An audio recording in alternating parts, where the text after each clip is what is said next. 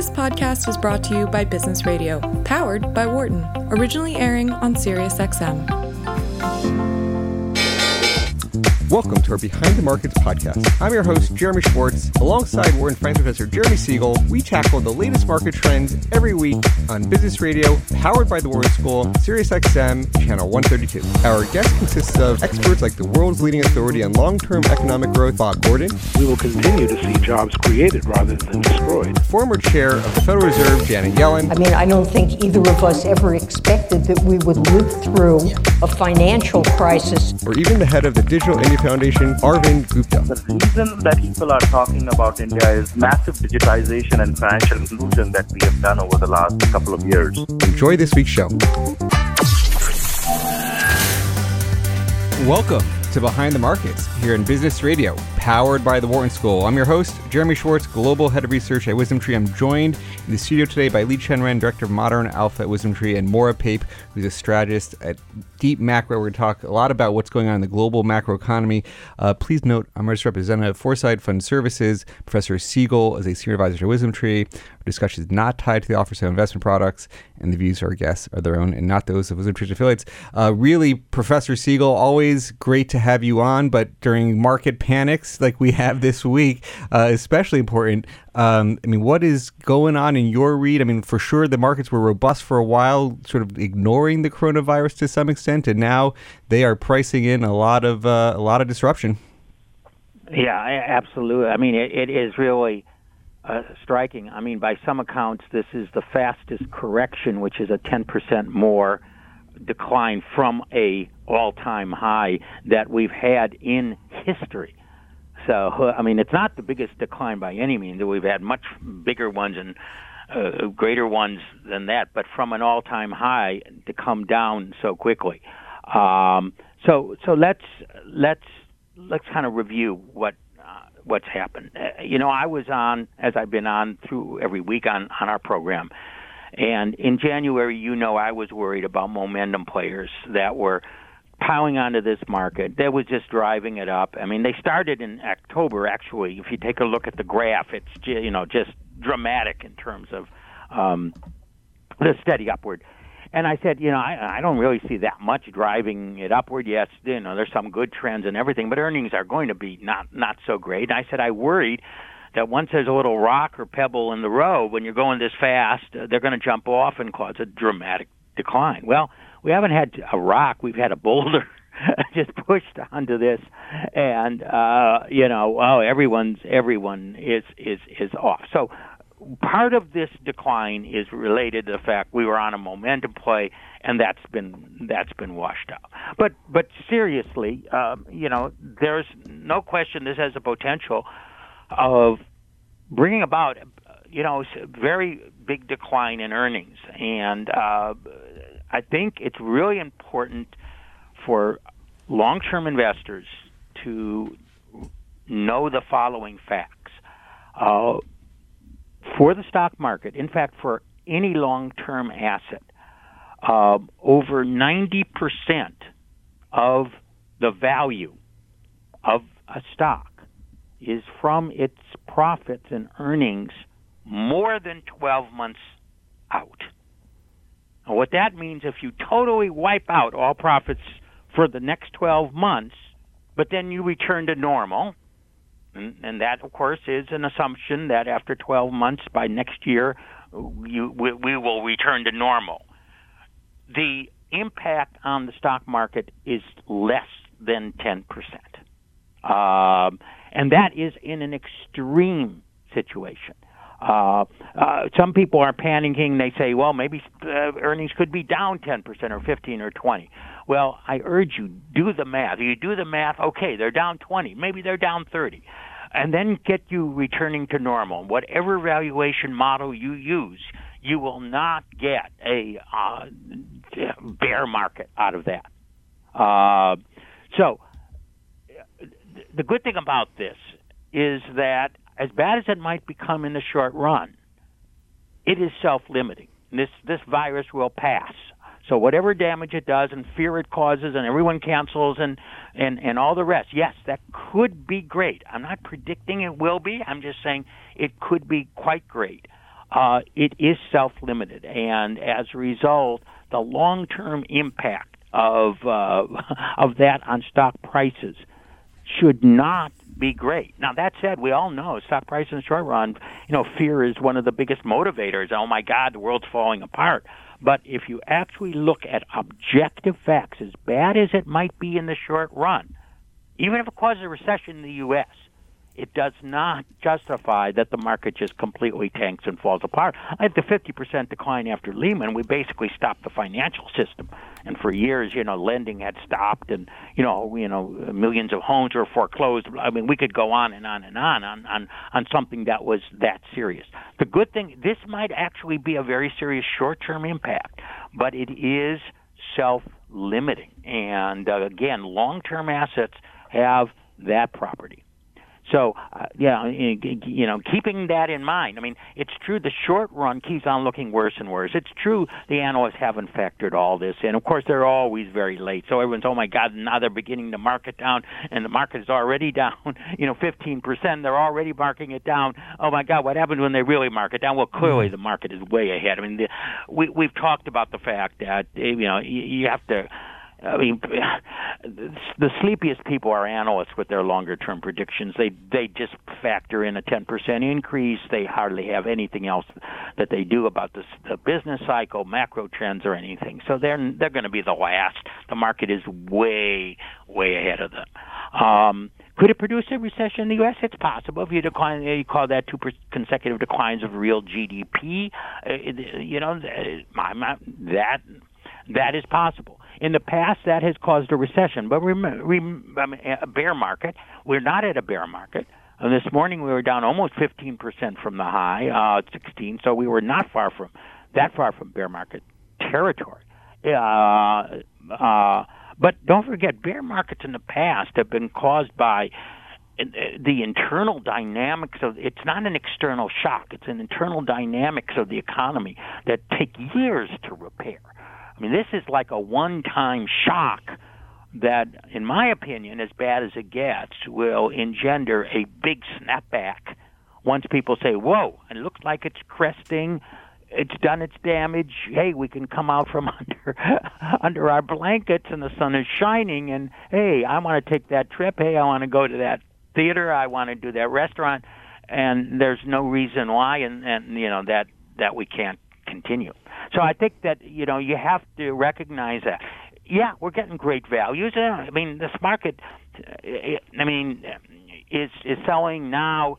Let's assume there's no increase in earnings this year. I said 5% at the beginning of the year. Let's assume because of this we get no increase in earnings. We're selling around 18 times earnings, 17.5.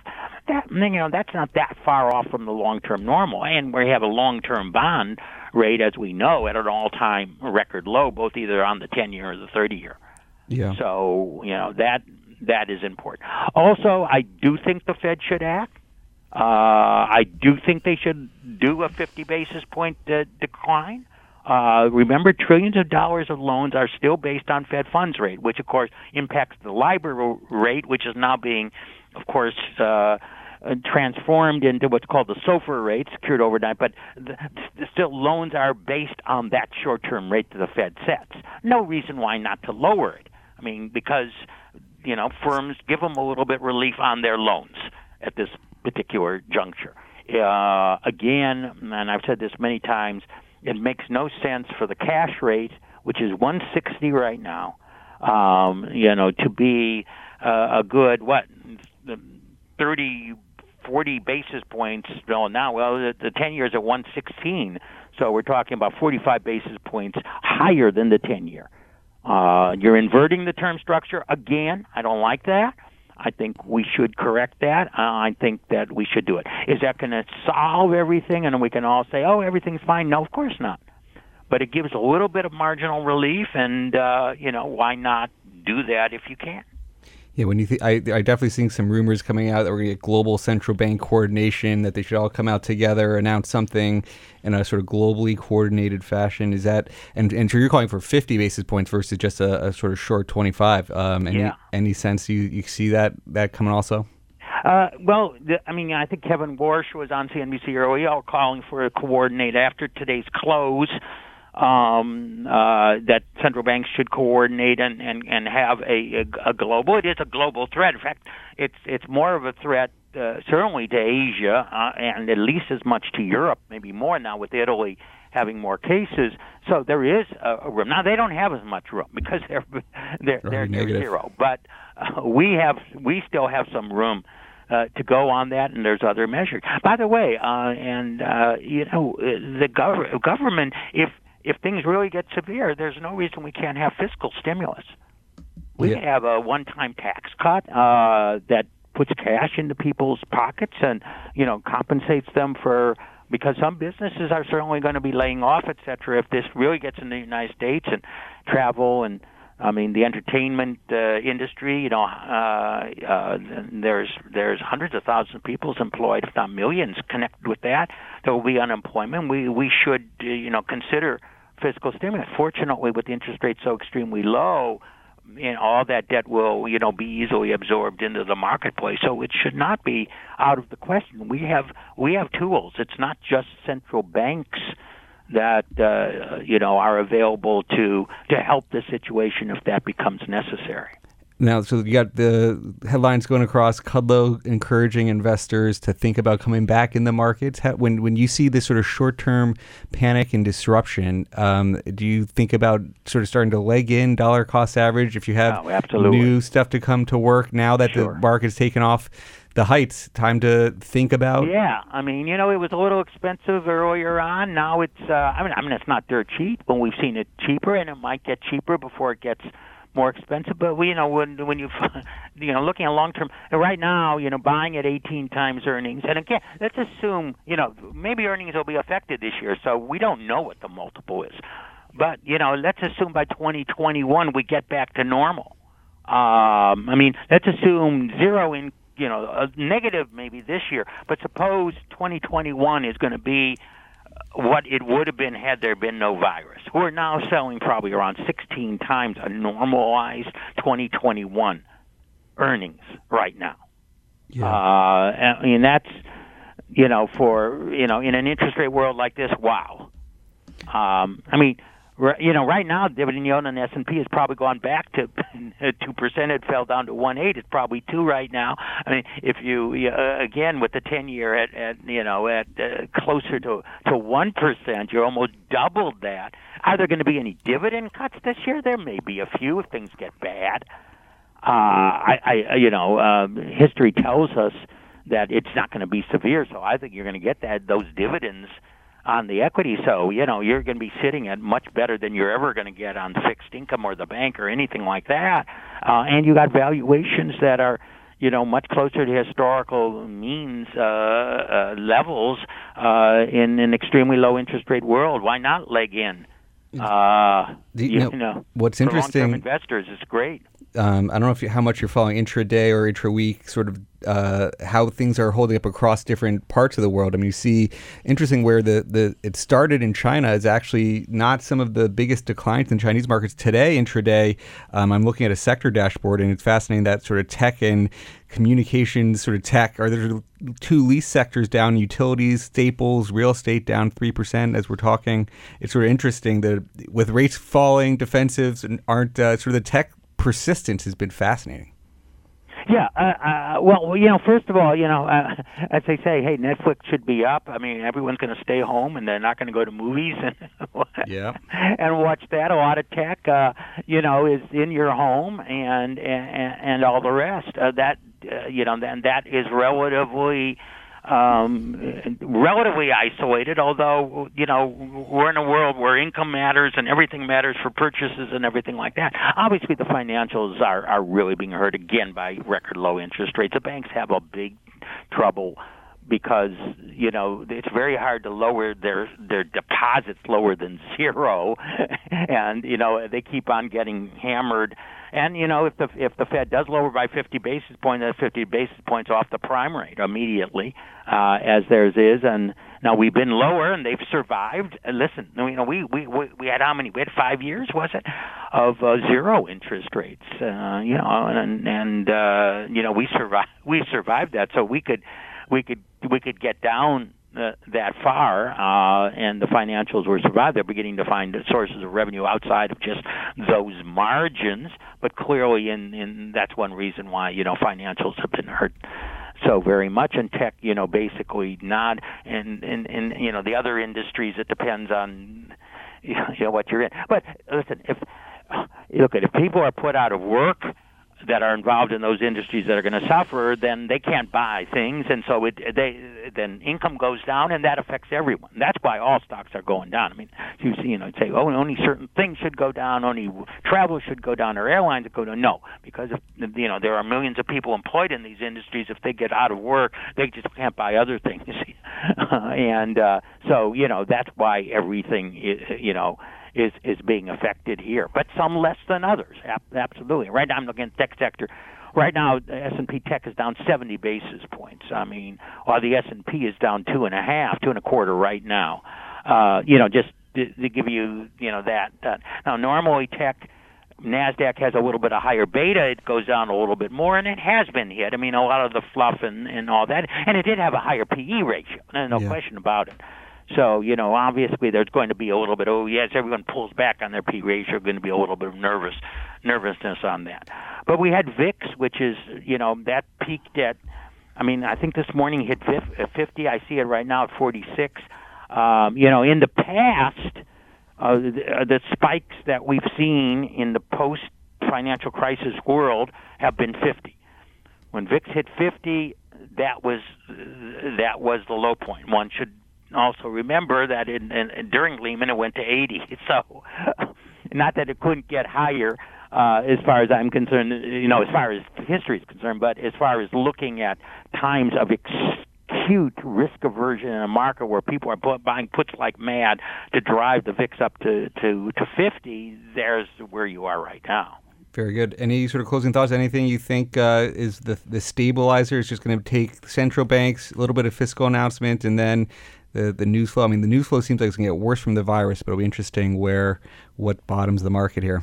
Yeah. I think, as I try to people, think this year could be bad, but that's not what the biggest source of value is. No one has been gained by selling into a panic.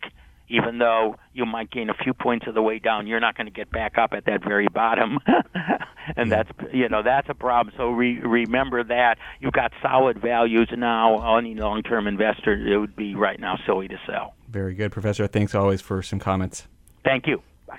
Let me introduce our guest here in the studio. We're going to be talking with Maura Pape, who's strategist, director of business development for Deep Macro, a firm that does a lot of internet-based macroeconomic research for investors. Maura is one of our graduates here from the Wharton School, a return guest. Welcome back to the program. Thanks for coming to our studio. Thanks for having me, Jeremy. What a week to come back to Wharton. What a week is right. It's certainly been very volatile. So tell our listeners a little bit about Deep Macro, your background, what you guys are focused on, and how you guys look at the world. So Deep Macro is focused on looking at very large amounts of data to put it into a macro context, and then we use that to implement systematic macro portfolios. So right now, something that we're very focused on is using some of our high-frequency data that we gather ourselves, mostly from the internet, to sort of track the trajectory of the bounce back in China, to monitor how things have been doing since the virus started. And so what are some of these indicators telling us? Is it China? What did it show before? What is it showing now? We're tracking a lot of different indicators, and I think two that are really interesting towards the end of this week are the ones that have been bouncing back, our industrial indicator and also our indicator of people movement. For our industrial indicator, this is data, I think I mentioned it last time we were on, that we gather from a satellite, and the satellite's looking at concentrations of pollutants in the atmosphere, and we've isolated the areas that are important for industry. So we can use this to get a really high-frequency read with only a 2 to 3 day lag on if factories are coming back up and running. this is a broad sector of the Chinese economy, and we can look regionally as well. We've compared it this year to what activity looked like in last year's. Of course, the virus hit at a time when activity will be slow everywhere. So we've sort of benchmarked it to what a normal recovery after the Lunar New Year quiet period would look like. Looking at this year, we're still below the past 3 years in terms of where activity is now, but we've started to see a pickup, which I think is important. We're looking for different pieces of data right now as confirmation in such uncertain times. We want to see multiple pieces of big data agreeing to help us sort of find our view. So this is something where we, hit the bottom. We indexed it to right before the Lunar New Year at December 28th to 100. We're at about 47 right now on our own index, but it's picked up from the low 30s. So we are seeing factories starting to come back online. And this agrees with our other signal we're getting from people movement. We can tell from one of our data sources where people have traveled, and usually they travel for the New Year, come back, and go to work. So we're tracking the amount of people who are returning as an indicator of economic activity, because if they're not there, they can't go to their jobs, they can't work. And we are starting to see this pick up as well. Cumulative travel at the low point was down over 70% compared to the last year. But now we're starting to see that pick up a little bit, especially in factory areas where we're seeing an even larger pickup. And we're seeing daily levels of travel in some places ahead of where they were last year. So not only is it picking up, it's picking up at a fast rate, and people are coming back even quicker. So when we're seeing things like this, it's a bit encouraging. The big question from here is whether this pickup in activity can hold, and the decline in cases that we're seeing that's also helping sentiment on the margin a little bit, can that hold once travel resumes even more? That's still to be seen. But just, looking at this data and hearing things about ports, backlogs being clogged, like it was in the news this morning in the South China Morning Post, this can help sentiment a little bit. It happened in China first, so the world is sort of looking for a template for the recovery to see if activity can start to resume. Li Chen, I know we've been talking China and the virus, and listen, China was the epicenter where it all began, and it seems like the trajectory of cases has sort of slowed in China. Now it's really about the rest of the world. Interesting that your data is confirming they're really trying to get back to work in a big way, encouraging that. And it'd be interesting to keep track of your data as there's worries that once they get back to work, the virus are slowing down because they were isolated. Now they get back to work, is it going to create more spread? Yeah, actually, I want to, emphasize. I want to, add a little bit more on Professor's comment as well.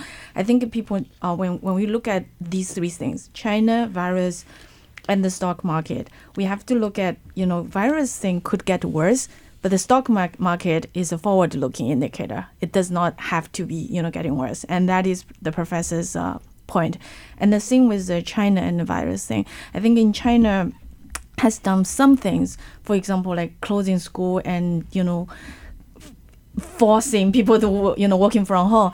Some of the things, because of ideological reasons, people, dismiss it. But we found that some of these things have worked, and we could have, we could do the similar thing here in the U.S. as well. And they may. The question is yes. when. The question is when do they think the threat is high enough and they see enough cases that they sort of disrupt people's lives for that. And I think, if people, take off the ideological portion out of it, take off the fear of it, and look at these three things, a little bit more rationally, I would say, we will see that China, there are only less than 10 cases outside Wuhan, like the Hubei province, like outside the epicenter. The rest of Chinese provinces total has 10 cases. So, people are getting back to work. My own family, several of them have factories. They've been started about, 2 weeks, 3 weeks ago. On the other hand, the whole China school right now is still, all the working parents is struggling, because the kids are still in school, and same in Hong Kong as well. So these are, like the digital consumption is actually picking up. People are watching shows online instead of going to the theaters. So I think this anecdotal evidence from my own family, which is in the production, like powerhouse province in Zhejiang. So it definitely confirms with your data. Yeah, definitely things are still far below normal, but the initial uptick is important for sentiment. So how do you guys take these readings to a call on China? Like how are you trying to incorporate that into, so you have these great high frequency, much more timely indicators in China GDP and all the other stuff that people are worried is sort of fake news. You have real news. Like how do you form that into a view? Right. So we're looking, as I said before, to confirmation between many of our different indicators. We can combine them into a single factor-like indicator to see what that actually says about growth. The thing with that is right now it's dropped a lot so far. We think it is going to continue to drop. The factors are based on a lot of year-on-year data. So if it was quiet last February, you haven't seen the full extent of the drop yet. So in line with sort of what you're seeing all over forecasts coming down, we also expect our really high frequency estimates based on just the data to continue to come down as well. So the satellite data is one of the big things that Deep Macro focuses on. Do you want to give any other things that Deep Macro is focused on, things you're excited about in your work and research, big picture worldviews? Sure. I mean, when we take all this information, really the end point is putting a portfolio or a strategy in front of investors so they can use it as a reference point to help them invest.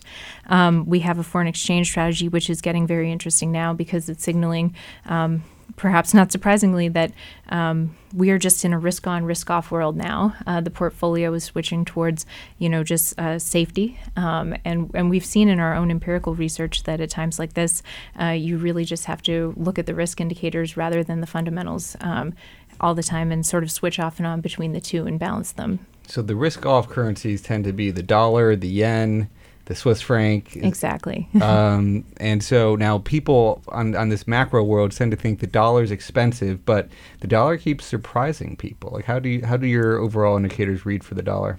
So in the dollar, our valuation models do not put it as relatively expensive right now. We think the valuation's pretty close to neutral. Okay. We've had a neutral dollar position for a while. We were more long towards the end of last year as we saw the U.S. sort of leading the recovery when things started to pick up momentum in probably the late fall in October. But since then, other things have caught up, and now it's going to be all about who weathers this storm the best. I know your sort of CEO and founder has got a lot of interest in Japan, and any views on the yen? The yen is, it was starting to weaken right before the last few days, or you could say last week, and now it's really sort of moved higher on the risk off. Any views on the yen? Well, in Japan in general, we've been quite bearish. Our factor right now, we measure it relative to long-term mean, and it's about 2 standard deviations below. So we think that, this virus is hitting Japan at a time when growth is already very weak. As far as the currency view goes, though, it will be supported to some extent by the safe haven status, and that's something that our model has started to put into play. Interesting. What's your reading on the general Asian, the outside the U.S.? I know you have a G5 model. Like, what's the other signals since the virus is moving to a little bit off China into the global? I mean, right now we can look at sort of, it's still really early, but we can look at the starting point for economies that they have as they start to, sort of face these challenges. And as I said, Japan is very weak. Korea is another one where they've seen a lot of cases, and our baseline view is that growth is already well below trend. And our high-frequency indicators there haven't been too great, and we're seeing, the early export indicators also coming in very weak last week. So that's another one where the starting point is not ideal. What about Europe? In Europe, I mean, if you're thinking about Italy, the trend is pretty low, but it's still pretty close to its own trend. We also do the same satellite indicator for Italy, and that's already a drag on the growth as far as our model looks at it. So, the high frequency information doesn't look great there either. So where, for people who follow this kind of research or want to think about deep macro, how could people engage with you guys? What are the, ways that you guys are working with investors, strategists, portfolio managers around the world? Our main focus is institutional investors, and we do research by subscription. So our goal with that is really to provide all this high-frequency information to help guide people through times like this and provide ideas through our systematic strategies. And so this rise of alternative data, you see, this is your part. You're trying to innovate and help people navigate all these things. Absolutely. We try to be a partner in navigating how to use all of this information. It can be overwhelming, and you really need to have a framework and know what questions to ask in order to use it effectively and efficiently. How frequent is your global tactical asset allocation? So we have a bunch of different models, and they rebalance at different dates. When we think about asset allocation, we take more of a medium-term view than we do for currency, which is a more high-frequency view. Like currency in terms of weekly? Or? Our currency model does rebalance weekly. And across the G5, any other sort of points you want to make about where the G5 stuff is, equities, is it, with this risk off, do you guys try to react to this? Is it more of a long-term, short-term? How do you think about reacting? Our strategies are systematic, so we, try to take a long-term view. Our model doesn't clearly know what's going on, and it doesn't know about that. But humans might not have better information anyway. Yeah. So we like to think about the high-frequency data for tactical hedging purposes around these medium-term strategies that we're building. And are the hedges flashing now? Is this time to go hedge or time to go long? What are we thinking? It is certainly, we are not seeing sentiment in our broader sentiment indicators starting to pick up yet, and our risk signal is still flashing. Yeah, it's risk off all day. We'll have to see how that bottoms. What's going to be the trigger? We're going to have a great sort of second half as well. We're talking with Brendan Ahern, the CIO of Crane Shares. He's considered one of the preeminent experts in global financial markets, focusing on China. They sort of have a sort of exclusive fund family looking at different ways of accessing the Chinese markets. I know they're very focused on that. I've been on the stage with Brendan before and always enjoy hearing him. Brendan, thank you so much for joining us on this very timely week here to talk about China. It is. I mean, unfortunately, Jeremy, maybe for the wrong reason. Yes. Now, China's been holding up, like on the financial market side. I mean, they were sort of first to be hit with the virus, but from a pure markets perspective, how do you look at how China's performing versus the rest of the world? Because in a way, they were the center, but in terms of the markets, they're actually holding up pretty well. I mean, certainly, yeah. I mean, to some degree, how one defines China tends to have a big effect on their investment results. Is that mainland China? Is it Chinese companies listed in Hong Kong or here in the United States? I mean, certainly the mainland markets, the A-share market, the Shanghai and Shenzhen, have held up relatively well. They took a bit of a fall today, as markets have globally, but part of that is that I think there's recognition in China that this is a Hubei province issue, as well as there's a big fiscal monetary stimulus to support the economy due to the efforts to quarantine this one province where Corona is having an unfortunate real effect. Yeah, and so what do you see? I mean, people are talking about they shut everything down. Maura has some interesting indicators that was showing sort of satellite data, people getting back to work. She's seeing that in her data at Deep Macro. How are you seeing the stimulus side? Like, what do you see coming up from that support side in China? So China, for Chinese New Year, which is based on the lunar calendar, so it changes from end of January to early February, you always see this V downdraft in economic data due to this really, at least they get a 1 week vacation around Chinese New Year, and then people go back to work. And this year you've had this quarantine that prevented people from going back to work, but over the last, really, say 2 weeks, the marching orders are get back to work, and you're seeing a multitude of high-frequency economic data that we track, if it's migrant labor, factory utilization, coal, steel, pollution. Unfortunately, this shows that China freight logistics, it's coming back. Property sales, it's all coming back, but it's coming off this very low base that we should be back at 100%. In some cases, we're at around 70% today. And as you think about what this means from an investor's perspective, I mean, there's obviously so much uncertainty just from the pure sort of human element of how things are going to affect our daily lives, and then, from the economic data, and then translating that to an investment decision. How are you guys talking to clients about just looking about China exposures today? So, certainly we know that the Q1 data is going to be very poor. Over this weekend, we're going to have the February PMIs released, and atrocious is probably not going to give. Those numbers are going to be really bad, and we know Q1 the data is going to be poor. However, there's one important thing to be aware of is China. The Chinese government is not cutting their 2020 GDP target.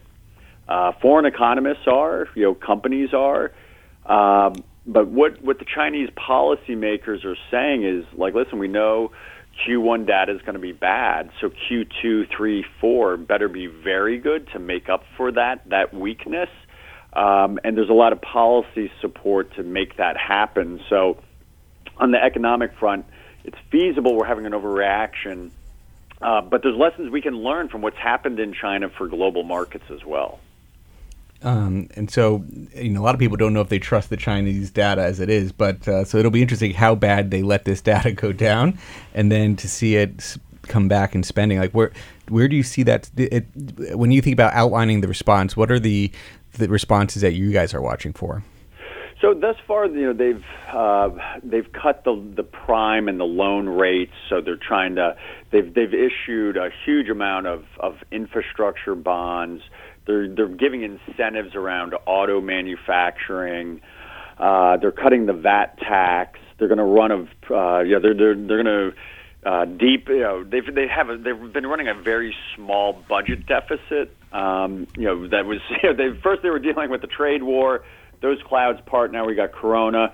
So the budget deficit is going to continue to run.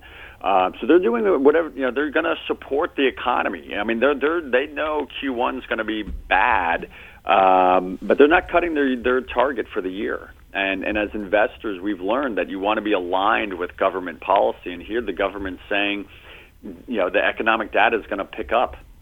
Yeah, I think I have someone who tracks the government releases, specifically tracks, and you can see, obviously, in 2 weeks ago, the word getting back to work pops up a lot in Chinese government releases at every level, starting from the central to the local.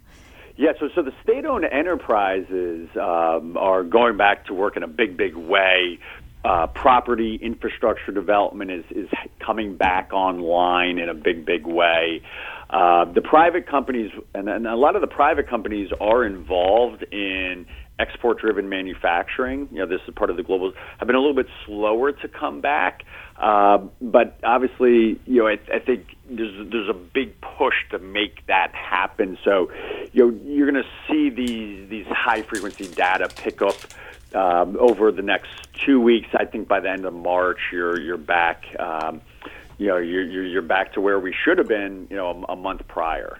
Can you speculate a little bit why this private business is, coming back later? Because usually they are actually, the one who leads in a lot of the growth. So I think it's a combination of, what makes coronavirus scary is that, there's a few unknowns. Obviously it's a virus, so antibiotics don't work. It has a longer kind of incubation period where you could have it and not know it, and so I think that's made people very nervous. And so if you don't have to go back, you're probably dragging your feet a little bit. But now, as you have companies like Apple, saying, or Starbucks, these are Western companies. Saying listen, we're going to reopen the stores, or we need the supply chain operating. You're going to go back. So I think that demand side is what's pulling the private sector back in. Let me just reintroduce our guest. We're talking with Brendan Ahern, CIO of Crane Shares, and Brendan. One of the things I know you guys focus on a lot is sort of the China internet sectors, and certainly during this. There's a sort of a lot of interesting data you guys track on how that the sort of internet is the adoption or uses is going even more with people in sort of quarantine. What any sort of talking points you think about on just the China internet sectors generally, sort of short run, long run, the opportunity there? Yeah, and I think, Jeremy, there is a lesson to learn. I mean, I think the market is in a little bit of a significant risk off is an understatement.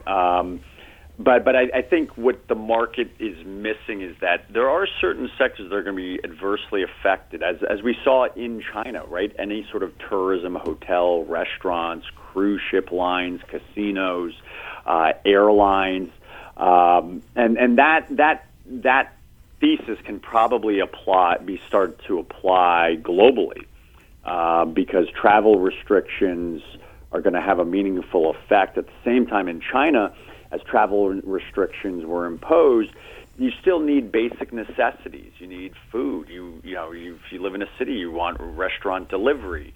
Your kids are at home. A lot of schools are still closed in China, and that's happening now across Asia. You still want your child to be learning, so you're looking at online education. You're probably playing more video games. You're downloading movies and TV shows and music. So what we've seen, not to make light of the whole thing is terrible, both on the human toll, but certainly economically. But there are habits being formed that are likely going to stay in place well beyond. When we've long forgotten about coronavirus, these habits have been formed. Yeah, and also I think there's so much online grocery stores in China who are actually making pretty good profits. The price is 3 times of the regular, and people, there was a joke that people are born in 70s are considered old people who don't know how to use these apps. Now they all have to learn to use apps to order online groceries. Brendan had some data in one of his chart packs on supermarkets up 115%, fresh fruit and vegetables up 170% in terms of year-over-year growth. Yeah, I mean it's one of the interesting things. I mean, if you look at even Alibaba, when they reported earnings, they talked about how they're going to benefit, and some of that's obviously on the e-commerce side, but then also a lot of these firms are on the corporate side. That they have cloud business, they've got. People are working from home, and so I think in the long run we'll be a beneficiary. I personally believe that some of this is the market is just overdue for a correction. Markets have performed very well globally in the last year, and maybe things were a little bit overbought. Coronavirus is not anything I think people should be very concerned about. I'm not a medical professional. I can't predict the future, but if you actually look at who's being affected, it's a very specific demographic. They're elderly with pre-existing health conditions. In China, 50% of men smoke. And so you take a respiratory ailment and give it to a lifelong smoker, that's problematic. So I think some of the concern and nervousness is a little bit overdone. And I think markets are probably overreacting, which is why I'm an active buyer. I mean, I bought some last month. I bought more on Monday. I was a buyer earlier today, and maybe I'm a little early. Yeah. You got a dollar cost average in, as Professor Siegel said to start the show. I think the headlines for sure. I think it's interesting. I think the headlines may be on their tail way down in China, but they're going to be on their tail way up here in the U.S. So it's sort of interesting from that perspective. And you had some interesting data showing China outperforming the U.S. this year, and sort of China healthcare in particular. Maybe sort of what's the case for China healthcare online? What do you see there? Yeah, so so what's happening? Like if you're in China and we've had this quarantine. If you have a toothache, you still got to get to the dentist, and that's happening online. So there's Ping An, Good Doctor is it's really like you're able to log on to your computer and then talk to a doctor, and so there are healthcare has done quite well. Some of this there are publicly traded hospital stocks. obviously there's makers of medical supplies like Mass. There's obviously the pharmaceutical drug makers. We're seeing HIV drugs are being given around the coronavirus. So healthcare is kind of a logical standout, but there's actually some good reason for it. So is there anything so you like the sectors generally? Is it when you think you're buying a few earlier this year, a little bit today? Anything in particular? Is it without sort of specific funds, but just the sectors? Is it China Internet? What is China generally? I mean, it's the combination of basically our exchange traded funds. These are. But I like what we've seen in China in terms of the internet. We've applied to broader emerging markets, just saying that a lot of these EM countries are very urbanized, and that allows for home delivery. And so the things that you can do online in an urban environment are much easier to implement versus a rural area. And a lot of the EM world, like China, is urbanized. So we've taken our kind of China internet and e-commerce thesis and applied that to broader EM. So it's a little bit more diversified. And, from my travels kind of globally, I've seen this phenomenon, not just in China and Asia, but Latin America and the Middle East as well.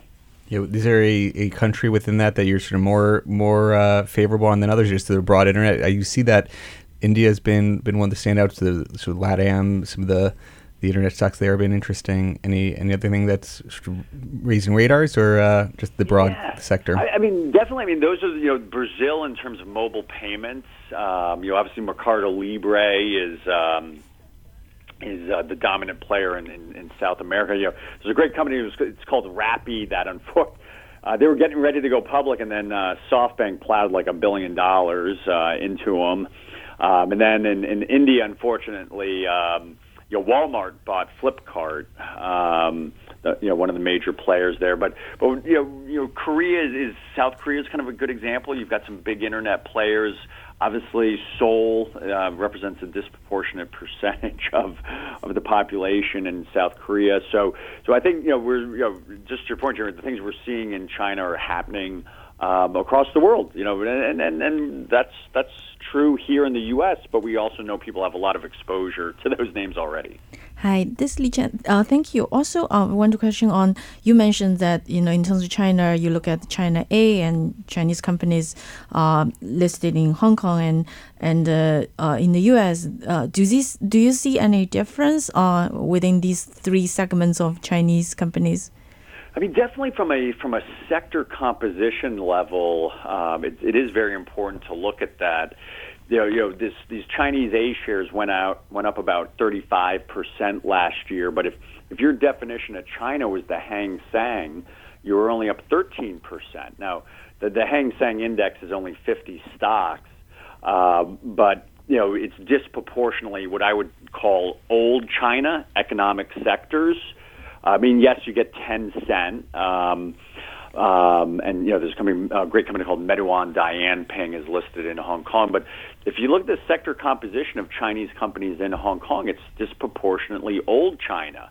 If you look at the United States, that's where you get a lot of these internet and e-commerce companies listed. And so a lot of times people will say, China, my China investments haven't done well. And I'm like, well, it's your definition of China from both not only a stock exchange, but even a sector, really determines your results. And I think that's a big issue in broader EM as well, where over the last decade, EM's done not even half of what the S&P 500.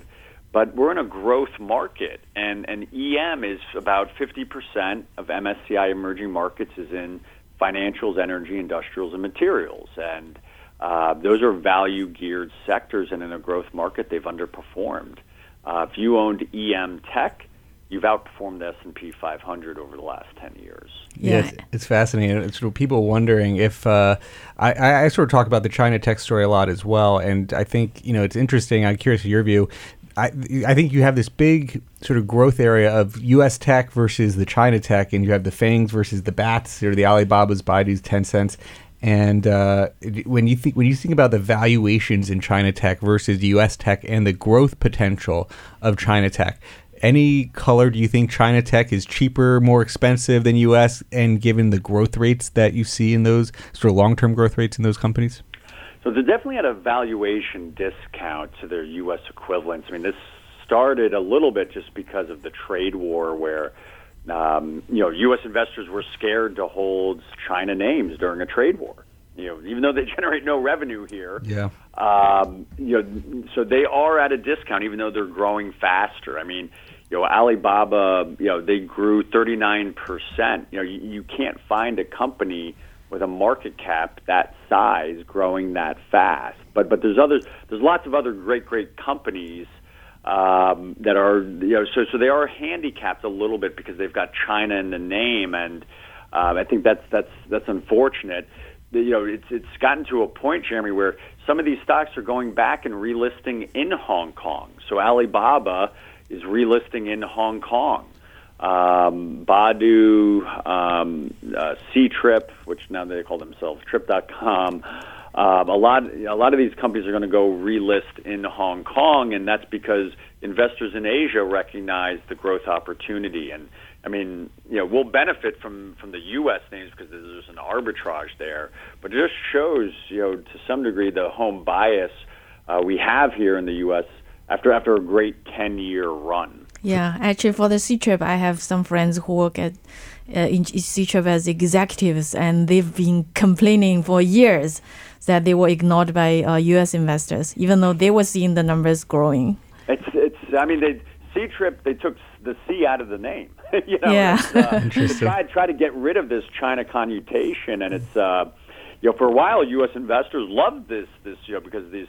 You've got this incredible urbanization, this rise of the middle-class consumer in China, and these companies are the transmission engine for that growth. Now one reason they're going back also is because now mainland investors can buy via the southbound Connect trading. So when after Meituan Dianping listed in Hong Kong, it got added to this Connect trading program, which allowed Chinese investors to buy it, and they added $1 billion of market cap, went up, I think it was about like 150% in the year following their addition. So these Chinese companies want to get back not only because of the Asian investors, but due to this southbound Connect trading platform. Brendan, it's sort of always an interesting conversation, and with the current market dynamics, I mean, I think there's one of the things that sort of apparent is, the markets aren't always the economy. We're definitely going to have a lot of disruption with the virus, and so your perspective on taking some opportunities, short-term pain, adding some exposure to these China long-term growth stories, I think it's really interesting given, and the comments on the discount versus the U.S. China tech growing faster at a discount. I think that's sort of an interesting place to end on. Thank you so much for joining the show today. My pleasure. Thank you again, and have a great weekend. Have a great weekend. You've been listening to Behind the Markets here on SiriusXM 132. Thanks to our producer, Patty Hall, sound engineer, Dion Simpkins, Maura Pape, strategist from Deep Macro. Thanks for coming to Wharton. Great to have you back in the studio.